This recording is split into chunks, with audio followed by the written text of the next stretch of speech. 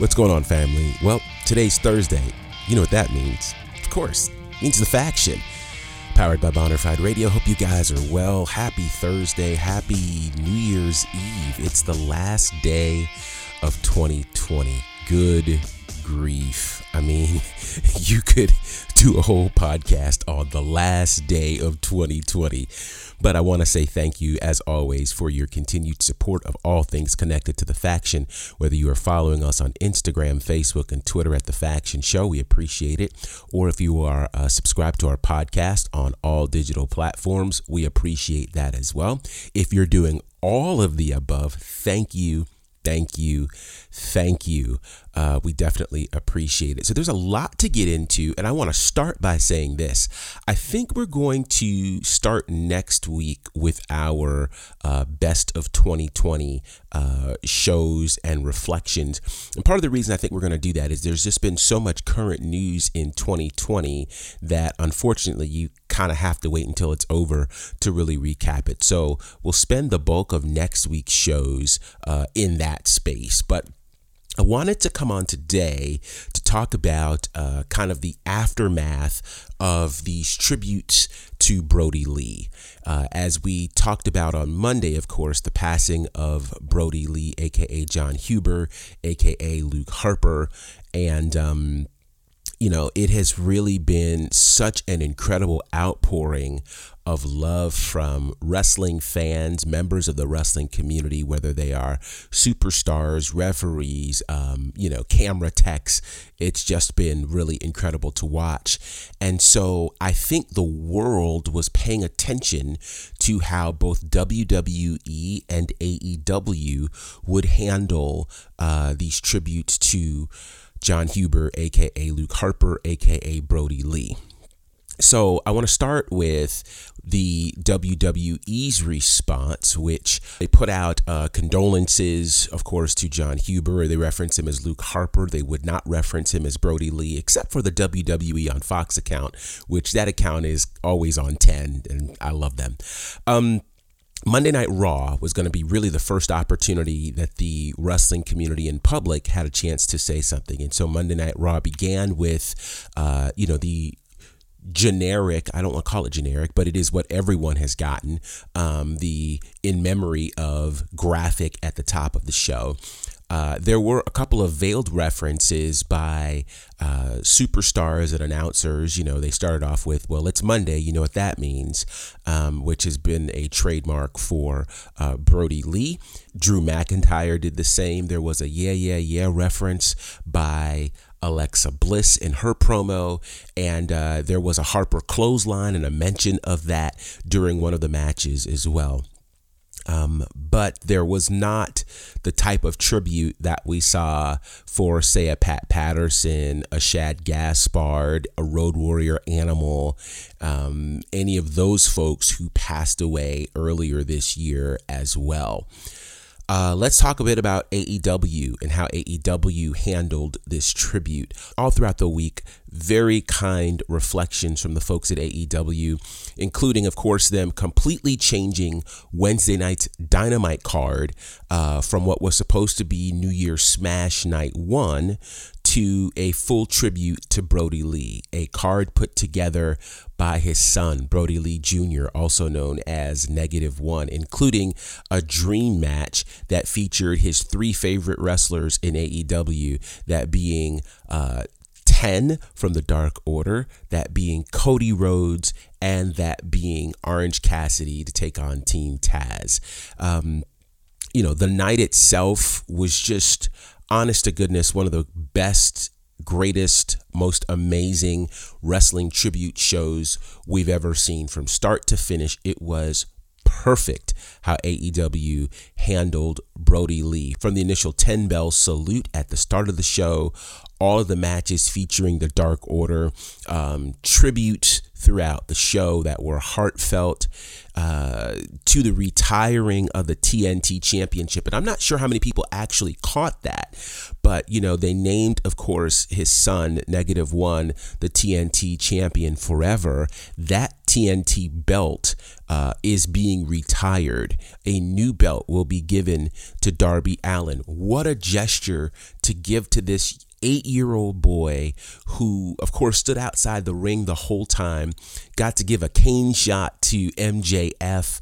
I mean, it could not have been any more perfect. Perhaps the most perfect thing is if there didn't have to be a show, right? If he was still with us. And so that's got me thinking, right? Like, I know one of the things that happens oftentimes in 2020 and in the wrestling community is we often do lots of comparisons. And I don't know that comparisons are always appropriate, but I do think you learn a lot about people based on how they handle situations when given the opportunity. Now, let me just say this. I think, when we look, and we have to go all the way back, I think, to Owen Hart in 1999 to look at what it takes to do a tribute show. I don't think that wrestling companies really ever want to do tribute shows, but, you kind of have to, given some of these circumstances.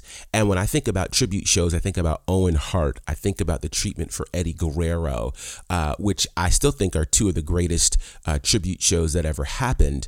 But I will say that over time, particularly in these newer iterations of WWE, they've not done tribute shows. They have paid tribute to, but they've not dedicated a whole show. And even if you think about the contributions of some of the people that passed away this year, be it a Shad Gaspard from Crime Time, Road Warrior Animal, Pat Patterson, and I mentioned those three specifically because of their connection to WWE. Some might say, okay, perhaps the contributions of one may not have matched the contributions of another. But I would say, if you lose a member of your family, that member of your family deserves to be represented in terms of how they impacted you. That seems to make sense. And I know there are some who would argue and say, well, we don't look to pro wrestling to guide our cultural norms and our cultural mores. Okay, well, maybe that's fair.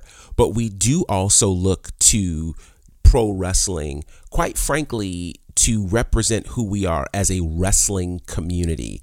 So it has kind of been par for the course, really ever since the passing of Owen Hart back in 99, that if somebody passes, we put our differences to the side, we put our proclivities to the side, and we honor this person based on what they've meant to us. So there was a tweet that came from a gentleman named John Thorne at John Thorne AIW, which I think really encapsulates a lot of how I feel. And that is this, quote, "It's amazing what AEW is doing tonight for a guy who worked for them for 10 months, as opposed to WWE where he worked for almost 10 years. There are parts of me that feel like it's insulting the way that WWE handled John Huber in his death. And here's why I say that.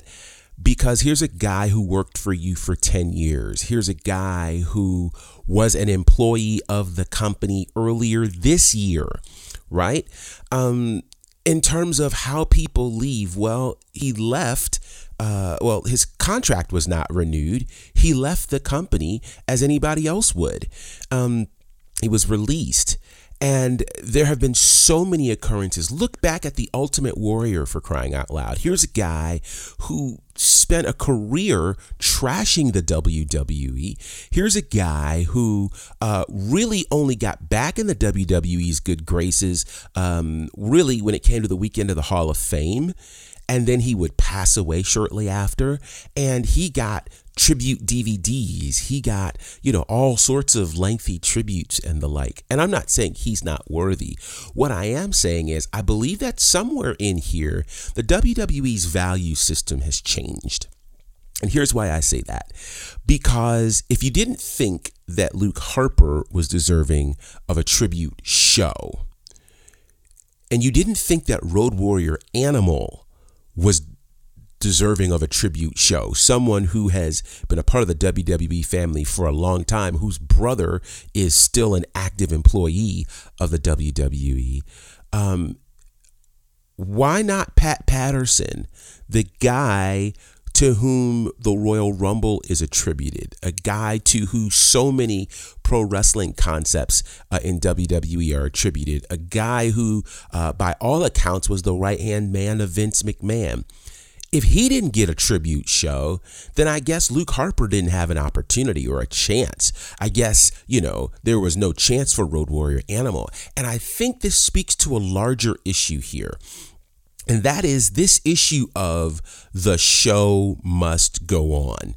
Let us also remember that while there was a tribute show to Owen Hart the next night, that the night that Owen Hart died in a WWE ring, the show went on. They proceeded to do and continue a pay-per-view while a man died in the ring because, quote unquote, the show must go on. Let's remember that same said show is right now on the WWE network for you to watch.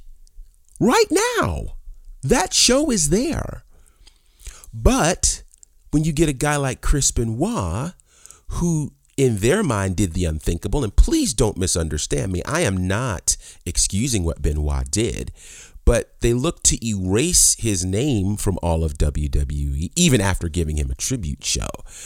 My point is, somewhere, WWE's value system has changed to where now you're lucky to get a tribute video, but the programming must go on. The show must go on. I've got to tell you, as big of an NXT fan as I am, when I went back and watched that show last night, none of it really meant anything to me. I'm sure it might mean more to me next week when we get to New Year's Evil.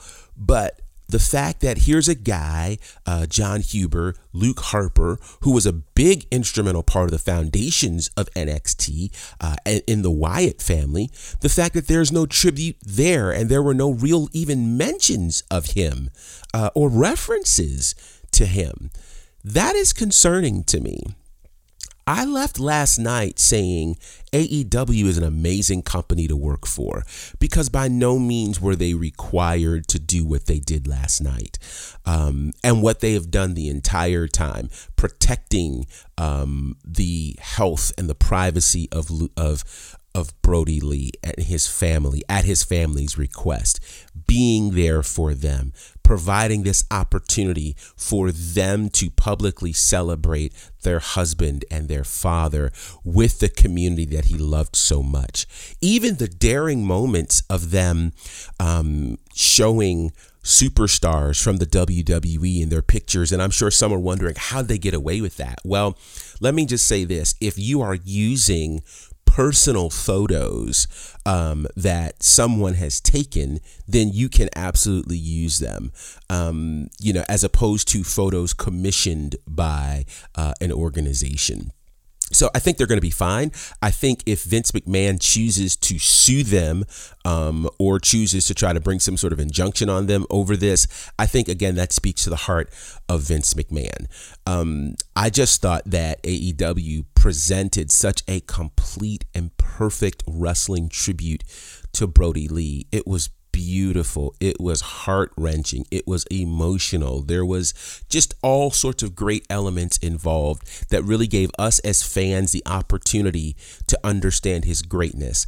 And so, what's the future of tribute shows in the world of pro wrestling? Unfortunately, there have been so many tragedies in the world of pro wrestling that you have to consider these types of things. As one who has done radio for years, I know what it's like to put a tribute show together. Some have said that I do great tribute shows, and I hope that that's true. But for me, when it comes to creating a tribute show, it really becomes all about what's the best way to honor and reflect this artist, this personality, etc. pro wrestling, WWE, AEW, is all about storytelling. And we have seen both companies tell incredible stories about the people that are in their organization. What a great tribute it is to tell the story of a person's life and their legacy. And so all of this to say, I think AEW did an exemplary job in tributing Brody Lee. If you missed it, you need to go back and watch it. I think it is just everything. You can find it on demand on TNT and on the TNT app. It was just amazing. And I think WWE really does need to give some thought to how they are handling those who have passed on, because certainly Brody Lee was deserving of a full tribute show. Pat Patterson was deserving of a full tribute show. Road Warrior Animal deserving of a full tribute show, and we could make the argument easily. Shad Gaspard deserving of a full tribute show. I think it should be a norm that when you lose somebody in the wrestling community, that the company that they've worked for should pay tribute to them. I think it's only right. And it shouldn't just be a graphic, and it shouldn't just be, some tribute video. Because here's the thing, as a wrestling fan, nothing else mattered to me last night. I appreciated all that NXT did, but none of it mattered. It didn't matter. And I love the fact that AEW didn't spend the time trying to force several storylines down our throats when it was really all about paying tribute to Brody Lee and giving these wrestlers and the community a space to grieve and a space to honor. What are your thoughts on tribute shows? The irony that a tribute show or conversation about a tribute show would be kind of our last foray in 2020, but I think it makes a lot of sense, certainly as we go into the future. So I want to tell you something really quickly before we go. I have spent a good deal of this holiday watching and rewatching the previous seasons of Lucha Underground. So there's going to be a show dedicated to my thoughts on Lucha Underground. I'm almost through season 3. I'll get through season 4 hopefully in the next couple of days. So I'll give you a readout on that. We're going to talk about 2020 at length next week, talk about our highs and lows, et cetera, et cetera.